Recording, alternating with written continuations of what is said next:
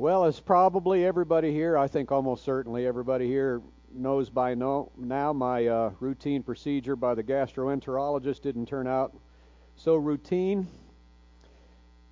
It was routine right up until a man in a white lab coat came in, sat down, said, "I'm afraid I have some bad news." It stops being routine for the person being told at that point.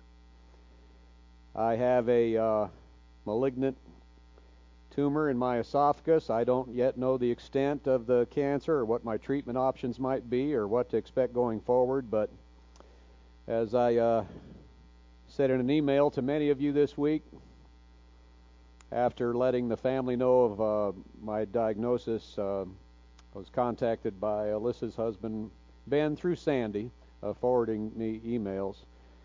I conducted their wedding ceremony. Thinking back, I conducted their wedding ceremony on the Saturday before Eden, was here, was born. You remember what a crisis that was. So that's a very, it was a memorable few days there. But Ben's dad is an oncologist of some renown, regionally known, specializing in esophageal cancer, and would like to take me as a patient. And so I've taken that as a gift, not just from the DeVores. I am really appreciative of, Ben for thinking of me, and Dr. DeVore for wanting to take me as a patient. But I also take it as a gift of God, and I won't refuse it.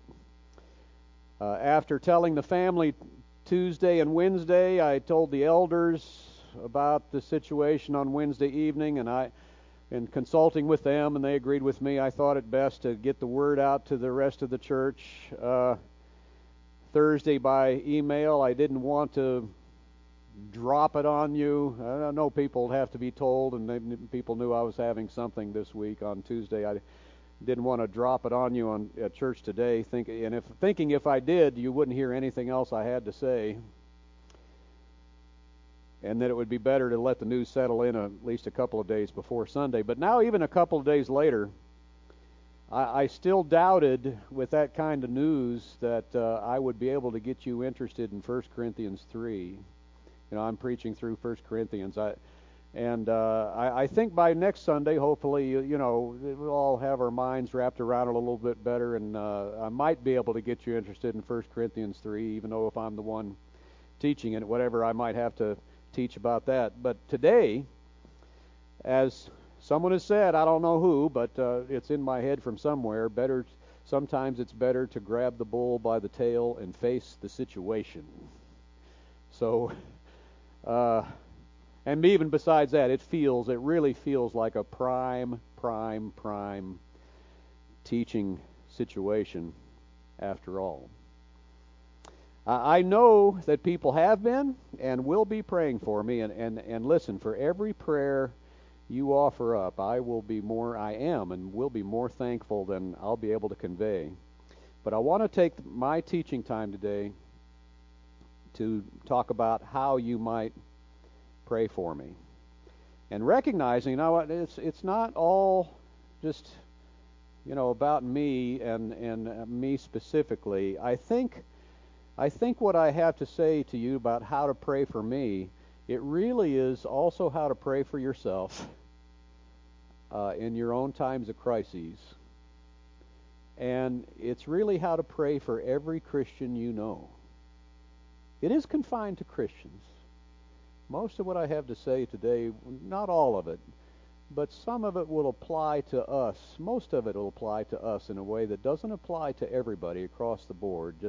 It's how we pray for believers in their times of crises. So while I'm going to speak of these things in a very personal way, and you'll have to forgive me for that. I told someone earlier, I said I've been kind of self-absorbed this week. I've been thinking of myself a lot, and so I'm going to be speaking of these things in a personal kind of way. But this is also how to pray for yourself, how to pray for every Christian when these crises like this come.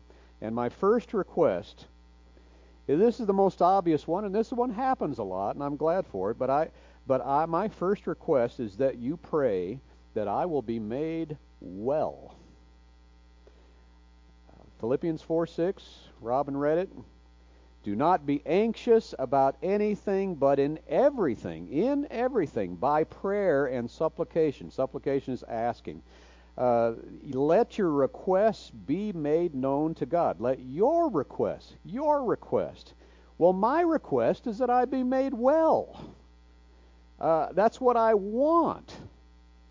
How thankful I would be, and will be, I think this has happened and will be happening, if you were to approach the throne of grace with my request, that my request would be a part of your request too, that God would give me the desire of my heart concerning this illness.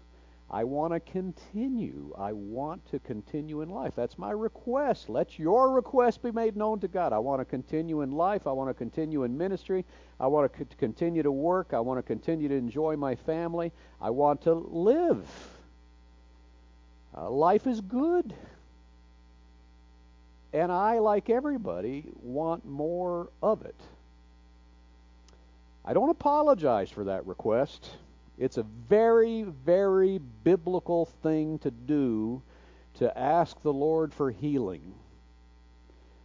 The Gospels, Matthew, Mark, Luke, and John, are practically made out of people coming to Jesus, asking Him to heal, or asking Him to heal themselves, or asking Him to heal someone they care about. Matthew 15, and great crowds came to Him, bringing with Him the lame, bringing to Him the lame, the blind, the crippled, the mute, and many others. And they put Him at His feet, and He healed them. So that the crowd wondered when they saw the mute speaking, the crippled healthy, the lame walking, and the blind seeing, and they glorified the God of Israel. So, without apology, I put myself in the same crowd. Stick me in between the lame and the halt, the blind and the deaf. I want a place. I want to touch the hem of that garment.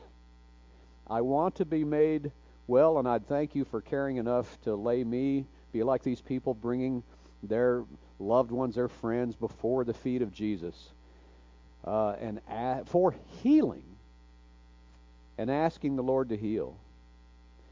Matthew 9 says, and Jesus, 9:35, and Jesus went throughout all the cities and villages, teaching in their synagogues and proclaiming the gospel of the kingdom and healing every disease and every affliction, which places cancer right in Jesus' healing wheelhouse.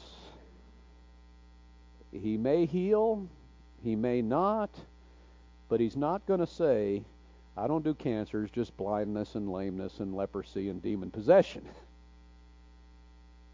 Heal every disease. So without apology, I ask that you pray that this coming battle against this cancer would be successful. But don't stop there in your prayers, like so many of our prayers for the sick do. They just stop right there. Heal them, Lord. Heal them. Because there really are more important things. There really, really are more important things than me getting better. And like I say, this about you, and this about every Christian, more important things than you getting better. They're more important things than someone else you care about, love, getting better.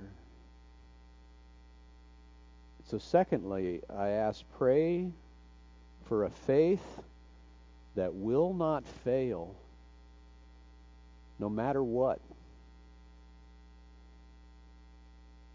In 2 Timothy 4, Paul, clearly contemplating the end of his own life, he writes, for I am already being poured out as a drink offering, and the time of my departure has come. I have fought the good fight. I have finished the race. I have kept the faith.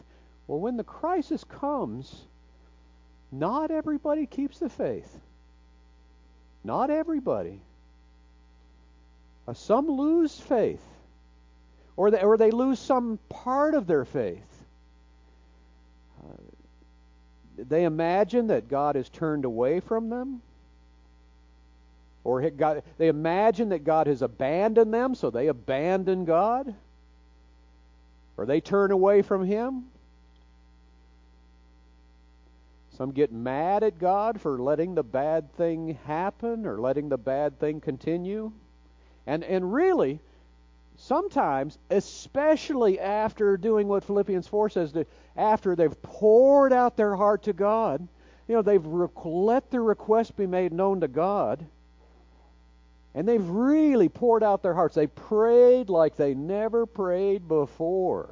It's their Gethsemane, almost like sweat dropping, like drops of blood. It's their Gethsemane. They're really pouring themselves out. And then sometimes, if the prayers are not answered as asked, some people, as a result, get disillusioned. Get disillusioned with God, or they lose faith in God's goodness, perhaps. They lose faith in God's love for them. And some lose faith in God's existence altogether. God who let things turn out some way we didn't expect, we didn't want, when we prayed so hard.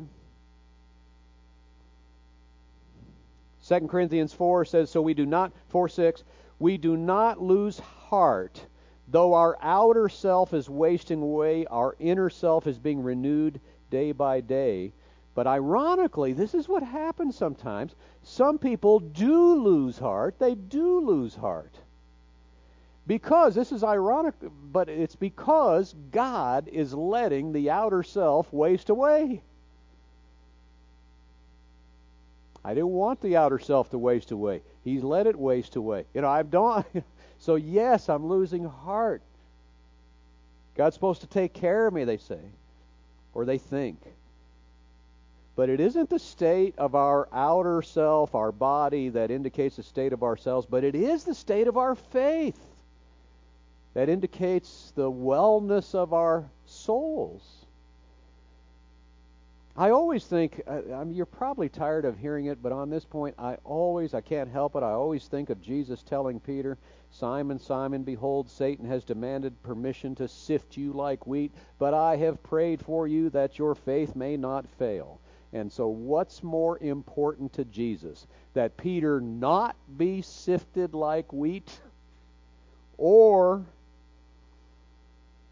that Peter's faith would not fail in the time of testing that Satan is demanding to what? Break him. What's Satan demand in this? What does he want? When he's sifting Peter like wheat, what does he want? He wants to show Peter and his faith in Christ to be a fraud.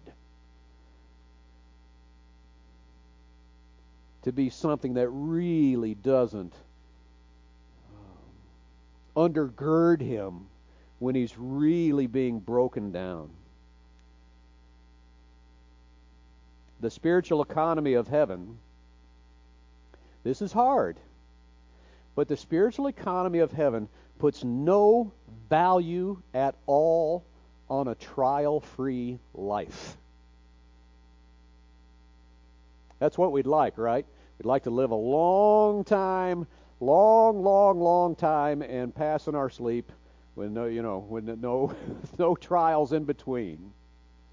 Heaven puts no value on that at all. But it puts a very high value on a faith that proves genuine in the trial, through the trial, that God allows for that very purpose. Not only allows, that God arranges for that very purpose. It's St. Peter, after sifted like wheat, passing the test, not easily, not with flying colors, but passing. He lived to tell others this: Blessed be the God and Father of our Lord Jesus Christ. According to His great mercy, He has caused us to be born again to a living hope through the resurrection of Jesus Christ from the dead, to an inheritance that is imperishable, undefiled, and unfading, kept in heaven for you, who by God's power are being guarded through faith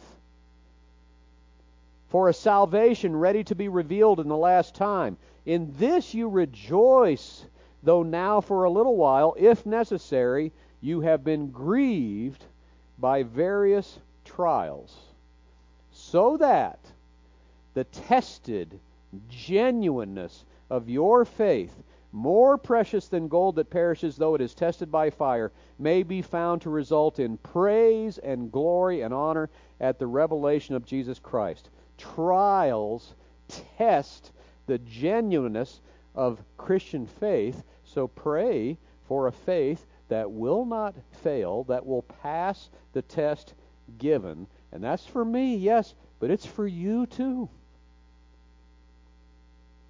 It's for you too. And for others. Every Christian you know is going through a significant trial like this. God allows these things. He brings these things. And passing, as hard as it is for us to think about, because we care about ourselves very deeply, and we don't like to suffer, passing the test of faith is more important than those things that are at risk that we perceive as being at risk in the trial. You know, your health, your possessions, your life.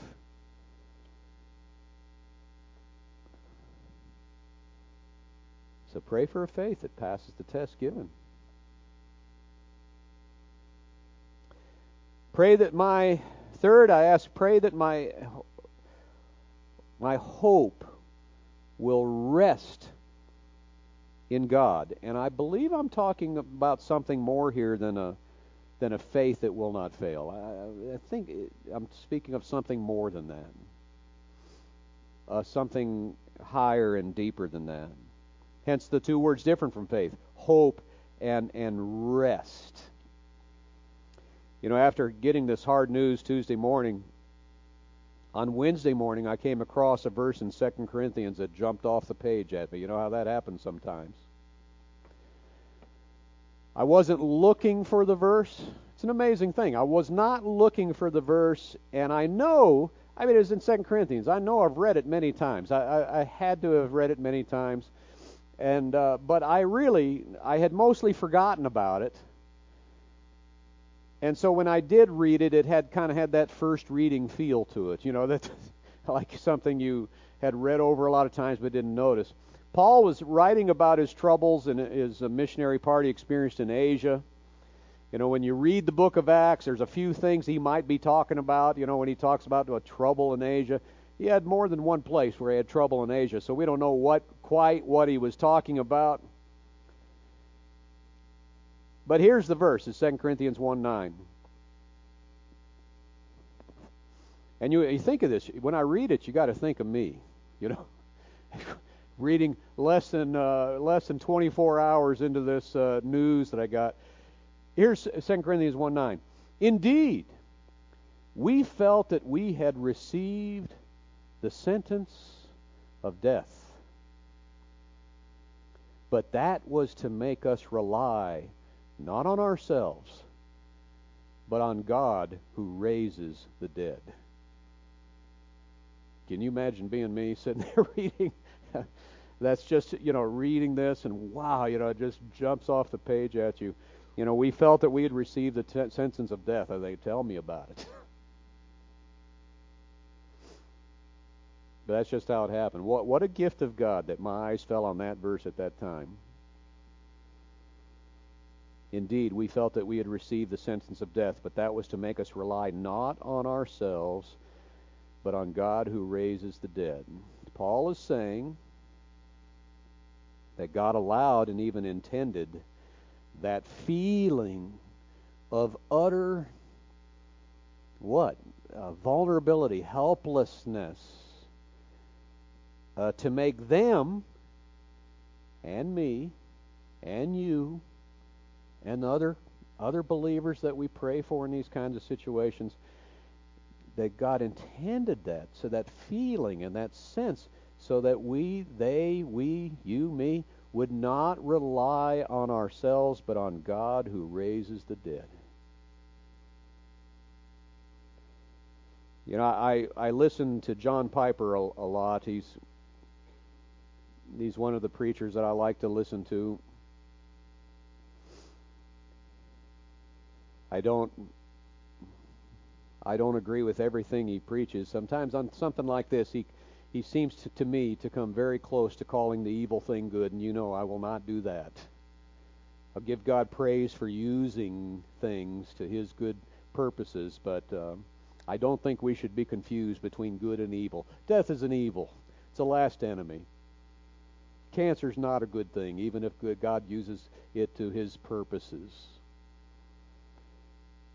If it's a good thing, it's something good we'll be deprived of in heaven, isn't it? So I don't go with him with everything, but there are echoes of his, on something like this, there are echoes of John Piper, because I love how he loves Jonathan Edwards, and I do too, and a lot of Jonathan Edwards is in John Piper, and so there are echoes of his thought in this, because he really helped me over the years to reconnect sanctification and salvation, and not think of salvation as a fire insurance policy that you just cash in at the end, but salvation involves the affections and loving the Lord, and you know, becoming close to the Lord, and maturing in Christ, and that it's all of a piece. But he wrote on the evening before his surgery for prostate cancer, he wrote this: the lure, when you have something like this, the lure to know more and more about cancer, and the lack of zeal to know God more and more, is symptomatic of unbelief.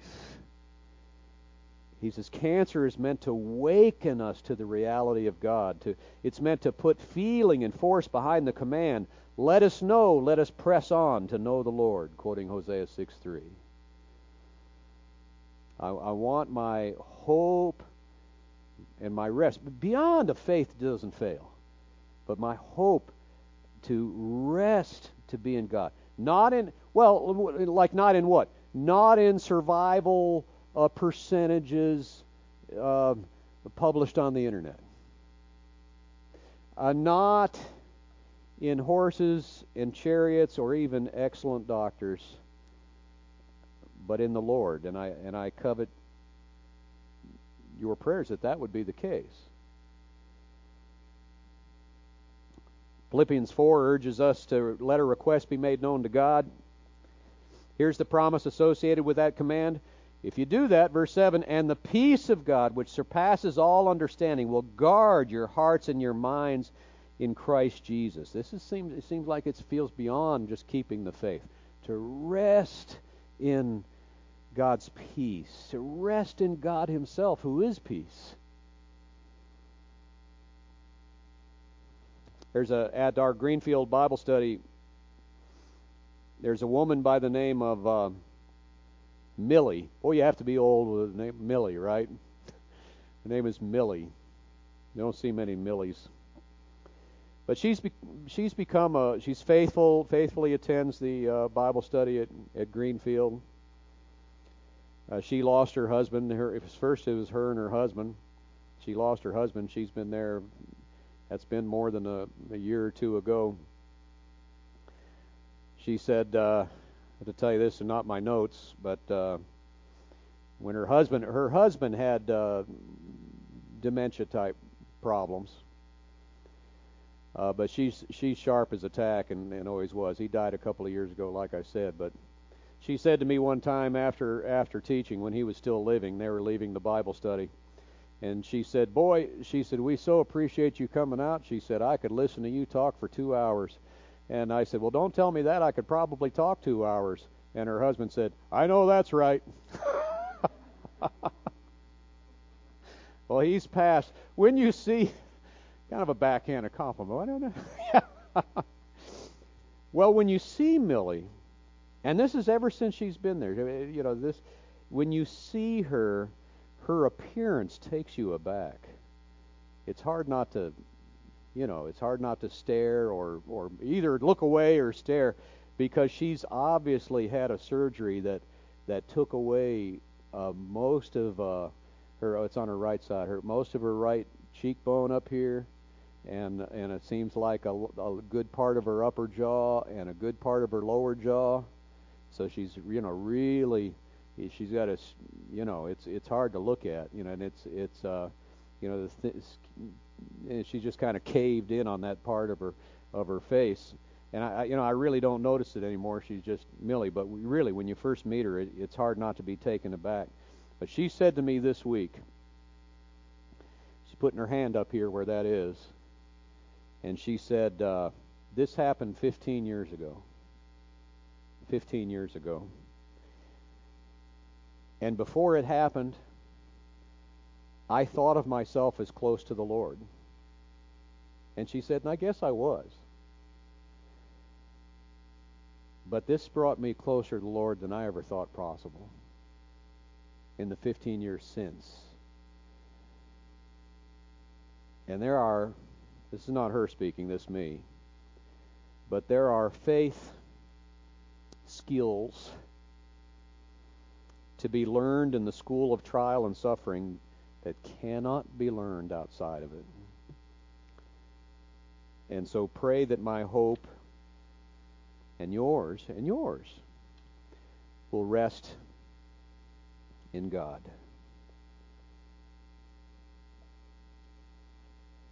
Fourth, and there are echoes of Piper in here, but I believe them to be true,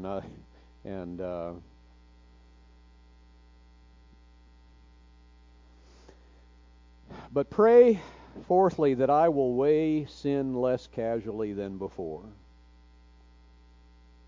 This is one of the first things we learn. The wages of sin. This is one of the first things we learn as Christians, right? The wages of sin is death, right? Romans 3:23. The wages of sin is death. That does not mean that every death is some sort of direct punishment of God for personal sin, right? Although we do see instances in the Scriptures of this. We do see times when there is a sentence of death, where there is this punishment or a discipline, or that God is so and so did evil and the Lord took him. There are instances of that. But really, that's not what it's talking about. The wages of sin is death.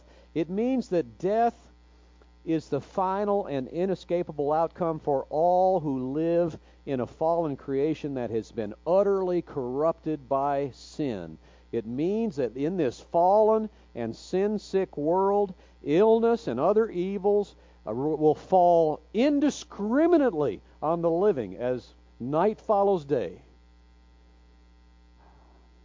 And death is inevitable for all. And as Christians, we should never lose that biblical connection, that biblical and theological connection and real connection between what? Sickness and sorrow and mourning and crying and pain and death, the connection of that and sin, which is the ultimate cause of it all. Think of it this way. The reason why, and we're all looking forward to this, the reason why there is coming a time with no more sickness, no more sorrow, no more pain, no more crying, no more mourning, no more death, is not because King Jesus is going to be so good at all the latest techniques and all the ways to cure things like this. No, that's not why there's coming a time with no more sickness, sorrow, pain, mourning, death. There's coming a time like that because Jesus is going to remove our sins and its effects as far from us as east is from west. The root cause will be removed. Sin and all its terrible effects will be eradicated from the creation. It's sin at the root of all of this. I've been feeling something in here. I've been feeling something for about a month. And as long as I thought it was a trifle like acid reflux, which, everybody expected, it didn't bother me so bad. But now I know what it is, and it's something that hates me and means to kill me if it can. And it's a very strange feeling to have something in you that you sense pretty much all the time that is an absolutely hostile force that's committed to your destruction. And I think the natural and right response is to hate it back. But I had something in me all along that hates me and is committed to my destruction, and you have it too. The Bible calls it sin. And the right and proper and good thinking posture is to hate it back. The wages of sin is death, and when the wages draw near to you, when it comes close, when it draws near, and it shows sin not to be mere trifles, but something that's really bent on your destructions. If at that point, if when it draws near to you, if at that point your besetting sins still have the same allure, still have the same attraction, then you are missing a very important point. You're missing something. That you're missing that cancer and all other kinds of things like that. They are not our biggest, they're not our real enemy. They're not our biggest enemy. That's just the fruit of it. It's just the sign of it. It's just the evidence of it. It's what it really is sin and our appetite for it, the pride, the greed, the lust, the hatred, the unforgiveness, the impatience, the laziness, whatever it might be in any particular circumstance. Peter says, "Beloved, I urge you as sojourners and exiles to abstain from the passions of the flesh which wage war against your soul." And this awful reality of the fruit of sin, this awful taste, you say something like cancer, it has a terrible taste in your mouth, it's a nasty word, it feels foul. That's something I don't ever want to forget, even if God is gracious and God is merciful and delivers from the present distress. So I do pray, and you pray for yourself, for me, for yourself, and every Christian going through a crisis like this, that they will weigh sin, that they'll draw that connection. Not personal, God's getting me for something I did, but unless that's the case. But weigh it, recognize it for what it is. It's bad. It's awful. It hates you. It's not a trifle. Don't say, "Oh, that's just the way I am. That's one of the things I do. I could do worse." Don't say that. Fifth, pray that we all will not grieve as do those who have no hope. When someone we love appears to be or may be, approaching death, we really do. We begin to grieve before they're gone. And this is part of the training I've had, but terminally ill people, and I've not been designated that. I want to say that. I haven't been designated that. But they grieve too. Because they grieve not only their own earthly lives, but they also grieve all of those they'll be departing from. All the loved ones and friends and everybody in the family, they're grieving, they're anticipating the loss of this one person. Well, they're looking at the loss of fellowship with all of them. With all of them. And it isn't as though grieving itself is a sin. It's not. Paul wrote to the church of Philippi, for example, "I thought it necessary to send you Epaphroditus, my brother and fellow worker and fellow soldier, and your messenger and minister to my need. For he has been longing for you all and has been distressed because you heard that he was ill. Indeed, he was ill, near to death. But God had mercy on him, and not only on him, but on me, lest I should have sorrow upon sorrow." And some translations say grief upon grief. He's saying it was a double blessing that Epaphroditus is made well, because it's a blessing to him and it's a blessing to me. But he also says if it had gone the other way, I'd have had grief on grief. So it isn't grieving or sorrow that's not befitting us, but the Bible teaches, and it must be so if our faith is intact, that we do not grieve as do those who have no hope. As one of the things I say at funerals of believers frequently, in Christ our goodbyes are not forever, they are just for now. And they're for a time that only seems long when you're in it, but it pales in insignificance to the eternity that awaits. There's resurrection yet to come, and even people in heaven are looking forward to it. There's reunion to come. You know, one of the verses that's comforting at Greenfield, many will come from east and west and recline at table with Abraham and Isaac and Jacob in the kingdom of God. Multi-generational fellowship in eternity to come. There's a new heaven and a new earth where every tear will be wiped away. Death will be no more. God will be our God. We will be His people. Earth will be filled with the knowledge of the glory of the Lord as the waters cover the sea. And we grieve, but not without the salve of hope and the promises of God, which means that we simply cannot grieve as do those who have no hope. Death is an enemy, but for those who are in Christ, it can't take anything away from us forever, except the flesh that so loves to sin. There will come a day when we will sing and shout, O death, where is thy victory? O death, where is thy sting?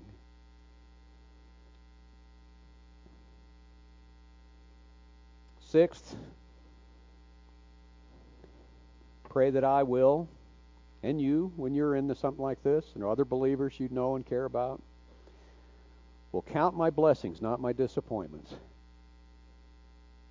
I can't give you chapter and verse on this, so I may be veering from teaching the Bible into opinionating, but I believe, and I haven't ferreted out the Bible and see if there's any kind of biblical justification for this, but I really do believe that just about every person experiences enough loss, enough disappointment, enough evil in their lives to be sour, dour, self-pitying, miserable, if they are of a mind to be that kind of person.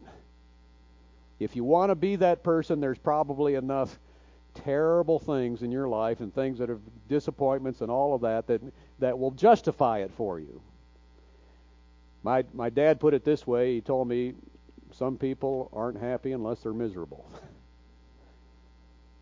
And in the same way, just about every person, those same people, have experienced enough blessing and good in their lives and good things and good gifts to be happy if they're of a mind to be. Now that's just a theory of mine, but I'm on sure ground in this. How can someone whom God has saved in the course of their life,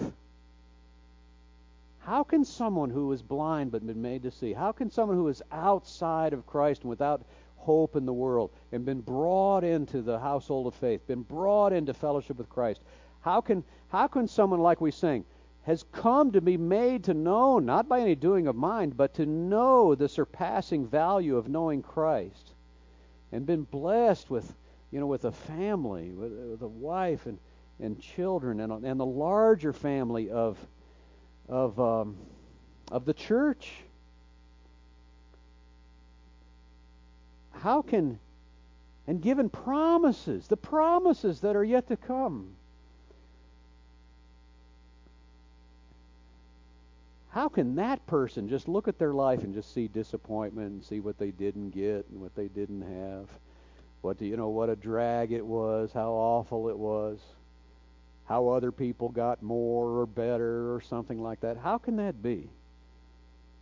How can that person be consumed with a sense of disappointment and loss? I heard Randy Alcorn say in a teaching in Sunday school class recently, He's talking about the coming glories of the new heavens and the new earth. And he said, no Christian, because of these promises of the Lord, no Christian needs a bucket list. No Christian should, really have things you have to get in. Because our lives are not confined to this life. Far from it. So pray that I will be able to say from my heart, and this is for you too, and for other believers, just like the man after God's own heart, bless the Lord, O my soul,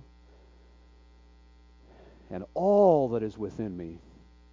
Bless His holy name. Bless the Lord, O my soul, and forget not all His benefits, who forgives all your iniquities, who heals your diseases, who redeems your life from destruction, who crowns you with loving kindness and tender mercies, who satisfies your mouth with good things, so that your youth is renewed like the eagles.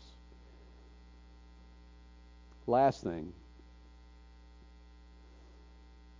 pray that I will do this, whatever this turns out to be, well. In Peter's first epistle, he writes, So I exhort the elders among you, as a fellow elder and witness of the sufferings of Christ, as well as a partaker of the glory that is going to be revealed, shepherd the flock of God that is among you, exercising oversight, not under compulsion, but willingly, as God would have you, not for shameful gain, but eagerly, not domineering over those in your charge, but being examples to the flock. If I might paraphrase that last verse, he says, Don't just be the kind of shepherd who tells people things. Be the kind who shows people things. Show the people how to deal with the assignment you've been given. It's an undeniable truth, isn't it? There's more teaching goes on in the showing than in the telling. That's true of parenting. That's true of teaching. That's true of pastoring. And over the years, how many dozens and dozens of times, in a small church, it always has been, but really, dozens and dozens of times, I've looked into the eyes of a fellow believer in the midst of a crisis like mine, or worse than mine, more immediate, more pressing than mine, or even on their deathbed, where everybody knew they were on their deathbed. And I looked in their eyes and admonished them and encouraged them to trust the Lord, to cast all your anxieties on Him because He cares for you, to rest in His peace, to trust in His promises, and to entrust themselves to Him, to close their eyes in peace. It's fine. Close your eyes in peace, knowing that those who belong to Christ will live even if they die. Well, frankly, it wouldn't do at all for me, of all people, in my time of trial, to panic, to despair, to lose heart, to get angry at God, to doubt His love for me, to doubt His goodness, or any of those things that are tinged with unbelief. But I don't presume to think that I can do all of these things apart from divine enablement. So I ask for your prayers that whenever the future holds, that I will prove to be, in that last part, be an example to this assignment, whatever it is. I'm not getting ahead of myself. To do it well. The last 6 things, I asked you to pray that I'd be made well. That was first. And I really mean it. Start there. But the other 6 things I mentioned, really, you know what? Are more important. They're more important. They're more important for me, but they're also more important for you. It's more important that you keep the faith, that your hope and trust be in God, that you not grieve as do those who have no hope, that you pass the assignment, whatever assignment is given you over the course of your life. It's more important if you belong to Him. Lord, thank you for inviting us to simply present our request to you, to cast our anxieties on you because you care for us. Like the loving Father you are, you delight in giving good gifts to your children. You don't give us a stone when we ask for a loaf. You don't give us a snake when we ask for a fish. Help us all, not just me, but all of us, to come to you in simple faith in our times of crisis. Knowing your love for us, knowing your goodness, and just asking for what we want. But we also ask for a faith, and a stronger faith, that will hold up in whatever trials you allow for our testing, for our perfecting. Give each of us grace to draw near to you when we really need to be nearer to you, to rest in your everlasting arms, knowing that we've not trusted in Christ for this life only, and that you are good all of the time. Increase faith in every believing heart here today, and let faith spring up in any who are now outside of Christ and without hope in the world, this world or the next, that they might be saved, that you would be glorified, and that our joy would be made full. Amen.